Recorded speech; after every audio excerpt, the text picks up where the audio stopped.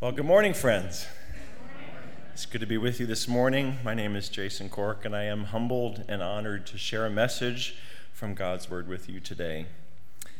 Now, it just so happens that 2 years ago on this very date, July 31st, 2020, Pastor Jeff invited me to serve as pastor of worship arts here at Friends Church. So on behalf of my wife, Melissa, my daughter, Sadie, and my son, Matthew, I want to thank you for welcoming me and us into this precious and beautiful family of God. We have grown to love you, and we look forward to what the future holds as we continue to walk together in faith. So as you've heard, we just got back from kids camp, and I want to say a quick word of thanks. Pastor Adam is amazing. All the volunteers, junior staff, counselors, there was a sweet spirit of unity throughout the week, and we did make quite a few big messes as well. And we'll hear more about that next week in our service. In January of 2022, the Deseret News and the Marist Poll conducted a Faith in America survey. The headline from a March 2022 article about the survey reads like this: "We're watching post-Christian America unfold in real time." The study indicated that only 54% of U.S. adults believe in God as described in the Bible. It also indicated that church attendance continues to decline. According to the survey, 40% of U.S. adults report attending religious services at least once or twice a month, and that's down from 52% in 2011. And here's the most concerning one: only 21% of those surveyed between the ages of 18 and 29 attend religious services weekly. Now, I'm sure we've all heard the reasons why people don't attend church. I don't need to go to church. I believe in God.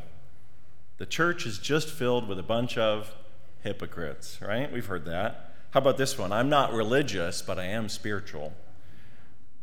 I even saw someone at Walmart in North Olmsted last week wearing a shirt that read, "Religion is poison." The church has not just lost respect and authority. Church, for most people, is simply not relevant anymore. The global pandemic over the last few years has only hastened the reality that the majority of people in our country are not attending church. Most aspects of regular everyday life have returned, right? Sports stadiums are full, theme parks are crowded, but the church in America has not bounced back. More churches are closing than opening in America today. Church buildings, instead of being places of worship, are being converted to antique malls and hair salons. Those that do continue to attend find themselves attending less and less often. When previous generations would attend church when? Wednesday night, Sunday morning, and Sunday evening every week. Now, getting to church even once a month is getting more and more difficult. But God's word, however, clearly encourages us to gather as a body of believers on a regular basis. Hebrews 10:23 through 25 reads this: "Let us hold tightly without wavering to the hope we affirm, for God can be trusted to keep his promise. Let us think of ways to motivate one another to acts of love and good works, and let us not neglect our meeting together, as some people do, but encourage one another, especially now that the day of his return is drawing near." So we know that we should gather together, but have you ever wondered why God has asked us to do this? Understanding the why is essential to influencing behavior. If the reason we go to church is because it's what we've always done, or it's just the right thing to do, we're in trouble. Here's the question I want to pose to you today. What's the point? Is the institution that began 2,000 years ago relevant today? Why is it important to be an active participant in a Bible-believing church in 2022? And how do we get back to God's original vision for his church to accomplish the mission that he created us for? I do believe that the church is an essential part of God's plan for our life as a follower of Jesus Christ. And I also believe that through the church, God offers hope and life to a dying world. My prayer today is that you walk away from this service with a deeper understanding of God's purpose for the church. Now, most messages about the church are taken from the book of Acts, which we know chronicles the story of the early church. But I think God gives us the blueprint before that in John chapter 13. Would you stand as I read God's word for us today? John chapter 13, beginning in verse 1. Before the Passover celebration, Jesus knew that his hour had come to leave this world and return to his Father. He had loved his disciples during his ministry on earth, and now he loved them to the very end. It was time for supper, and the devil had already prompted Judas, son of Simon Iscariot, to betray Jesus. Jesus knew that the Father had given him authority over everything, and that he had come from God and would return to God. So he got up from the table, took off his robe, wrapped a towel around his waist, and poured water into a basin. Then he began to wash the disciples' feet, drying them with the towel he had around them. When Jesus came to Simon Peter, Peter said to him, "Lord, are you going to wash my feet?" Jesus replied, "You don't understand now what I am doing, but someday you will." "No," Peter protested, "you will never, ever wash my feet." Jesus replied, "Unless I wash you, you won't belong to me." Simon Peter exclaimed, "Then wash my hands and head as well, Lord, not just my feet." Jesus replied, "A person who has bathed all over does not need to wash, except for the feet, to be entirely clean. And you disciples are clean, but not all of you." For Jesus knew who would betray him. That is what he meant when he said, "Not all of you are clean." After washing their feet, he put on his robe again and sat down and asked, "Do you understand what I was doing? You call me teacher and Lord, and you are right, because that's what I am. And since I, your Lord and teacher, have washed your feet, you ought to wash each other's feet. I have given you an example to follow. Do as I have done to you." You may be seated. As I have shared with many of you, I was raised in the Seventh-day Adventist Church. We went to church on Saturday, not Sunday. I wasn't allowed to eat bacon. I know. And every 13 weeks, we would celebrate 13th Sabbath. Now, the day would start out with a special combined Sabbath school program, a mission spotlight slideshow highlighting the work of the church in another country, and then, after an abbreviated message, the adults in the church would leave the sanctuary, men would go downstairs, and women would go down the hall, while the kids had to wait in the sanctuary. Now, as a child, I had no idea what was happening in the other room. It was just this really awkward silence for about 10 minutes, and then I would hear a hymn being sung, and then the adults would return back to the sanctuary. When they did, they would sit in every other row, those marked with a flower, and prepare to receive communion. After I was baptized at 14, I was finally allowed to participate in this activity, and it was called the Ordinance of Humility, foot washing. Chairs were lined up in the downstairs hallway of the church with a basin and 2 towels at each seat. The first step was to pick a partner.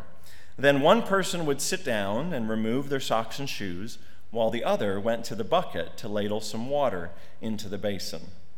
Now there was a trick to this, was to wash the person's feet without actually touching them. So what you would do is you would place the basin under the foot, you'd sprinkle some water onto the foot, and then quickly wipe the foot dry. Now, my dad was a master at making small talk while washing someone's feet. The whole feeling throughout the room was just this was some kind of ordinary, everyday thing to do. And I must admit, it did feel kind of nice when you put your socks and shoes back on with freshly rinsed feet. Now, there is nothing inherently wrong with washing someone's feet. But I have come to believe that the story of Jesus washing the disciples' feet has much more to tell us about the purpose and function of the church and how we interact with each other, and less about actually washing each other's feet. Going back to John 13, before the Passover celebration, Jesus knew that his hour had come to leave this world and return to his Father. He had loved his disciples during his ministry on earth, and now he loved them to the very end. It was time for supper, and the devil had already prompted Judas, son of Simon Iscariot, to betray Jesus. Jesus knew that his time on earth was coming to an end. Being fully God and fully man, he knew what would transpire just a few short hours later. He knew this would be the last time that the 12 disciples would share a meal together. Have you ever wondered what their life must have been like? 3 years traveling together, highs and lows, good days and bad days. There must have been rewarding times, and there must have been frustrating times. Some of our kids at camp were already getting frustrated with each other after day 1. But these guys did life together in close proximity for 3 years. 3 years of serving, of healing, preaching, teaching. And in their final moments together, Jesus and his disciples, he teaches them one more lesson. In the upper room, away from the spotlight, Jesus gathered them together to love them. Jesus knew that Judas had already betrayed him, but he welcomed him into the dinner also. He had every right and reason to exclude him, to stop him at the door, but he didn't. He loved them all, even Judas, to the very end. So if God himself welcomed and served Judas alongside all of the other disciples, then it is absolutely essential we understand this.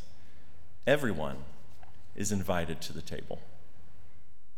Popular tradition in the church I grew up in was the after-church potluck. The long table was filled with a wide variety of options, and in the church I grew up in, it was always vegetarian. So there were things like special K-loaf, as weird as it sounds, casseroles, salads, breads, and butter, and an assortment of desserts.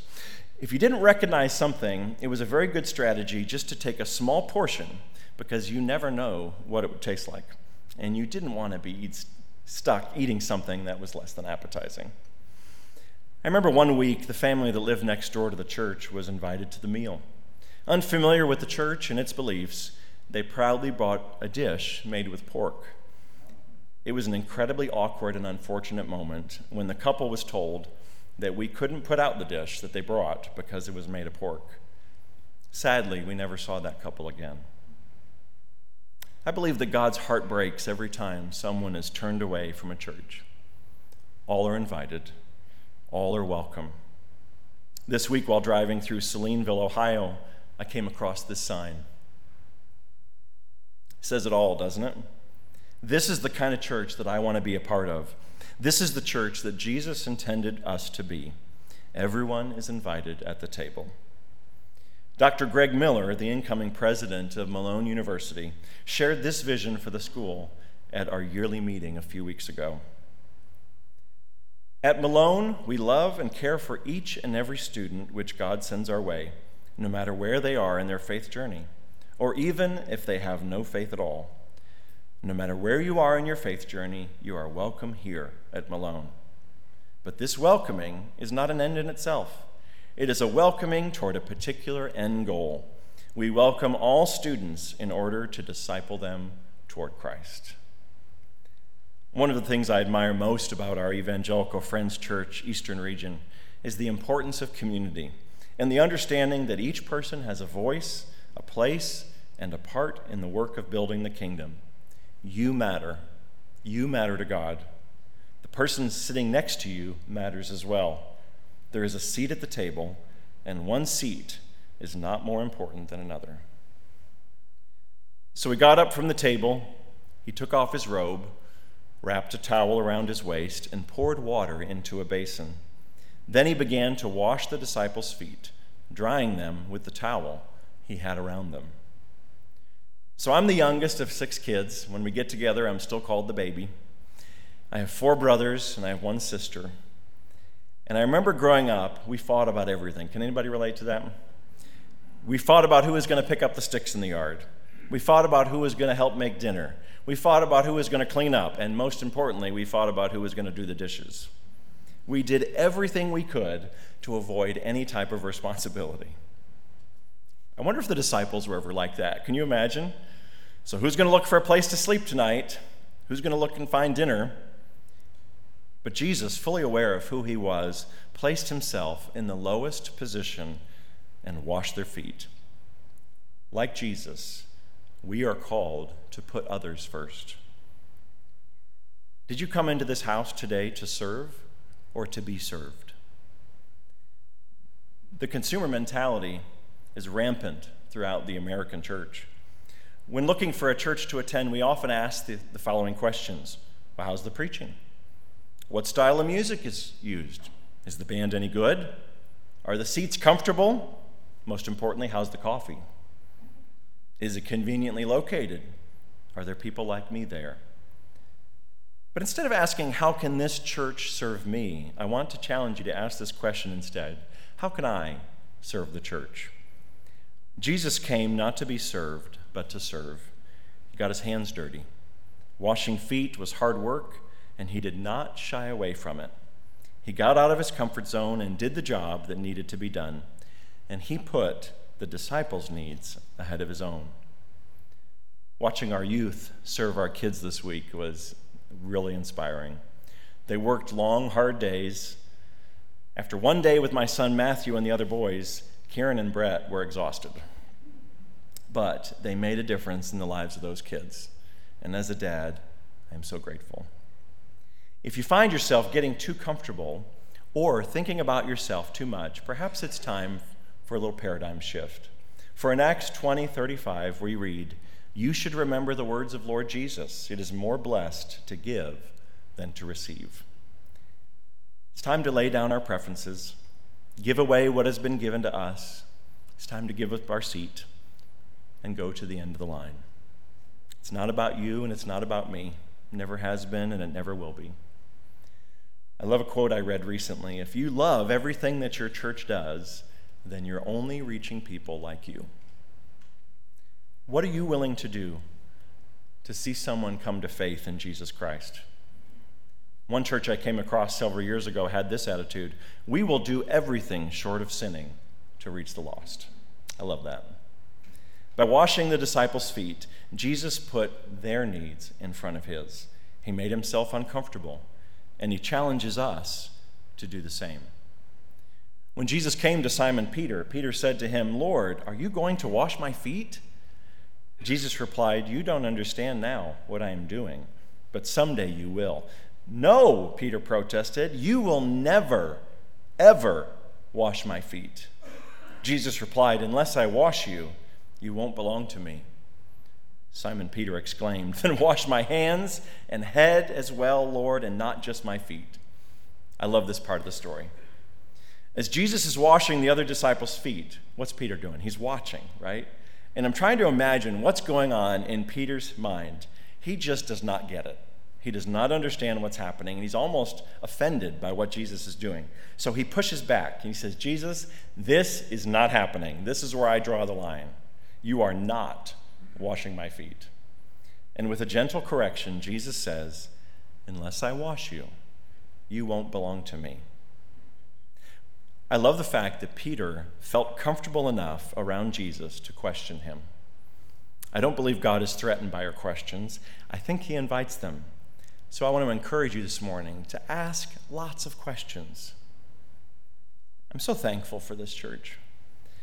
I'm thankful for the ministry staff who is very supportive of each other, and we also work in close collaboration with the Board of Elders as we love people to life in Jesus Christ.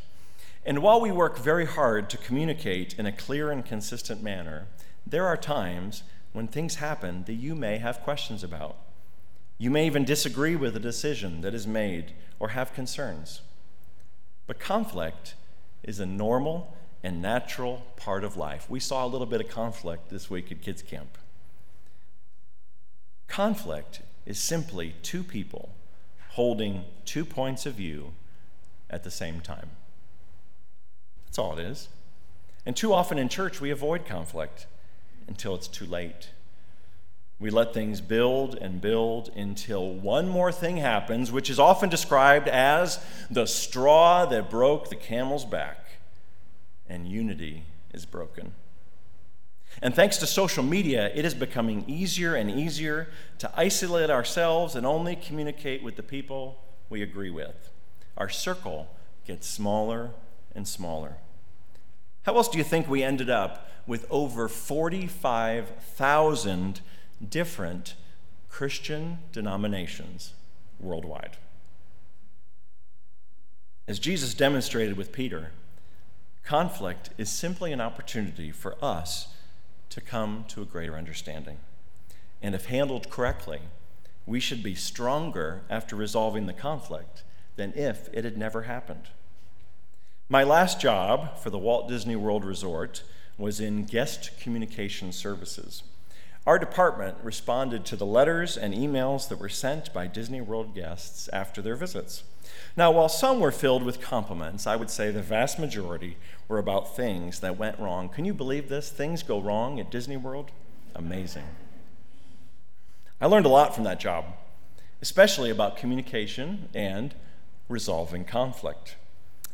It was a great preparation for ministry. We had a formula to follow: listen, apologize, solve, and thank.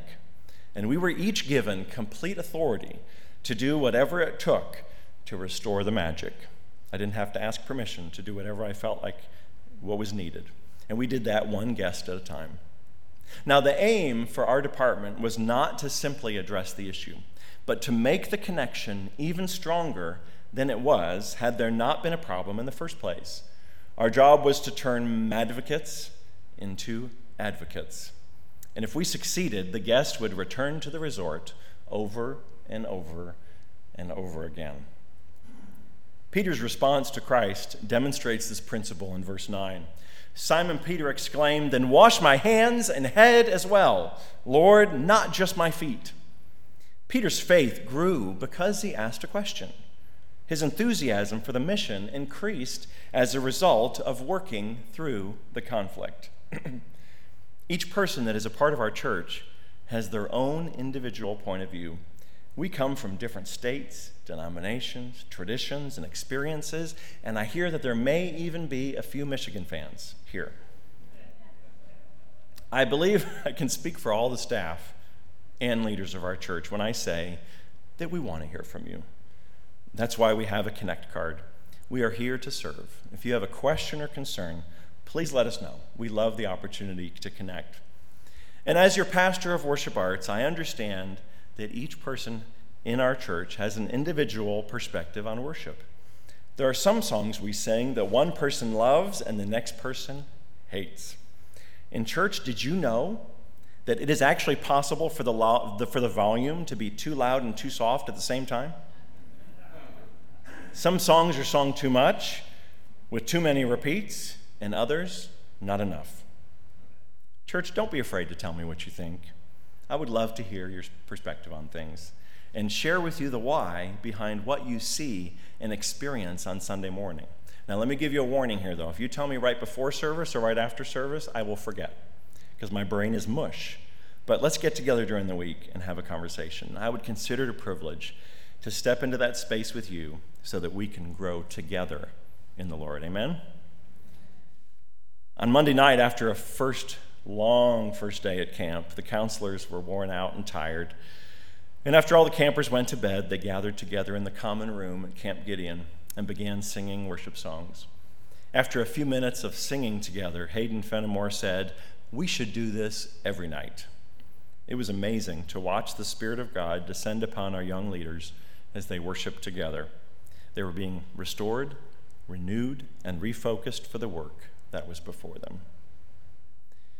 Now, after washing their feet, he put on his robe again and sat down and asked, "Do you understand what I was doing? You call me teacher and Lord, and you are right, because that's what I am.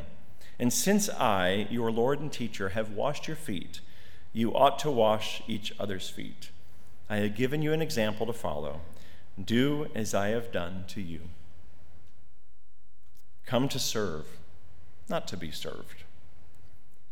If you want to fully experience life in our church community, I encourage you to serve. Our primary purpose as a ministry staff is to equip and empower the people of God to fulfill their calling of lifelong service to our Lord and Savior. And it was such an awesome thrill for me to have the worship team lead without me. That's why I'm here, to equip and empower. Most of what happens here at Friends Church, you might not know this, actually happens outside of Sunday morning. We're open all week. There are many opportunities to serve, and I would like to highlight a few as I close our time together. Our Elyria campus represents an exciting new chapter in our church and a new community to serve. About a year ago, our ministry staff went on a retreat and spent time together seeking after God's will for our congregation. And out of nowhere, it seemed, this opportunity presented itself. Every time I tell the story of how it came to be, people are blown away. It just does not happen, right? We have a beautiful building and a campus, but what we need now are people who are willing to step out of their comfort zone and help us create a space for those whom God has called us to serve. If God is calling you to this ministry, reach out to Pastor Dave and just ask him one question: how can I help? Our children's, youth, and young adult ministries are thriving under the leadership of Pastor Adam and Adrian, but we are limited by what we can do by the number of volunteers that we have available to serve in those areas. We are back open and serving many families, but they need help. Do you have a passion for worship? Do you know how to play a musical instrument or sing? Do you enjoy working with technology? Perhaps it's time for you to join the worship team. I encourage you to register for the Worship Summit on August 20th after church today in the Church Life Center. There are many, many more opportunities to get involved here at North Elmstead Friends Church. Women's ministry, men's ministry, adult discipleship, Silver Friends. If you don't know where, but you know that you want to get more involved, just let us know. Our ministry staff is here to help you find the area that God has called you to. As Jesus said to his disciples, "I have given you an example to follow. Do as I have done to you." I don't know where you are today. Perhaps you don't feel equipped or prepared. That's okay. God doesn't call the equipped. He equips the called. Maybe you've been hurt in the past, beat up, criticized, ignored, judged, or slighted. I've been there.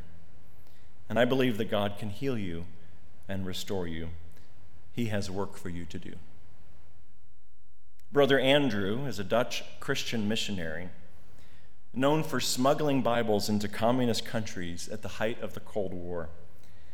In his book, Secret Believers, What Happens When Muslims Believe in Christ, he writes the following: "Of course it's dangerous, but it's a lot more dangerous for all of us if we don't do it. Even in a conquering army, there are casualties. Safety is not the issue when we look at the Great Commission. The purpose of the church cannot be to survive or even thrive, but to serve." Jesus Christ was born in a manger in Bethlehem. He lived a perfect life, and he died on a cross, hung between two thieves, so that you and I could be reconciled to the Father. He gave up everything for us so that we could be freed from the penalty of sin and inherit eternal life with him. The church exists to point people to Christ. That's the point. Everyone is invited to the table. We are called to put others first. We need to ask lots of questions, and we need to come to serve, not to be served. And when we do that, just watch what happens. Let's pray. Father, I'm thankful for so many things. I'm thankful for this body of believers that has come together to worship you this morning. I'm thankful for everything that needed to happen to orchestrate this moment in time when we are gathered together in your name, seeking after your face, Father. Help us to know where we are called to serve. Help us to have the courage to step out of our comfort zone and to be a part of the impossible, because, God, we know that through you all things are possible. Forgive us where we have hesitated, but help us to once again dedicate our lives to the mission that you have called us to proclaim your gospel message to the ends of the earth. We pray in Jesus' name. Amen.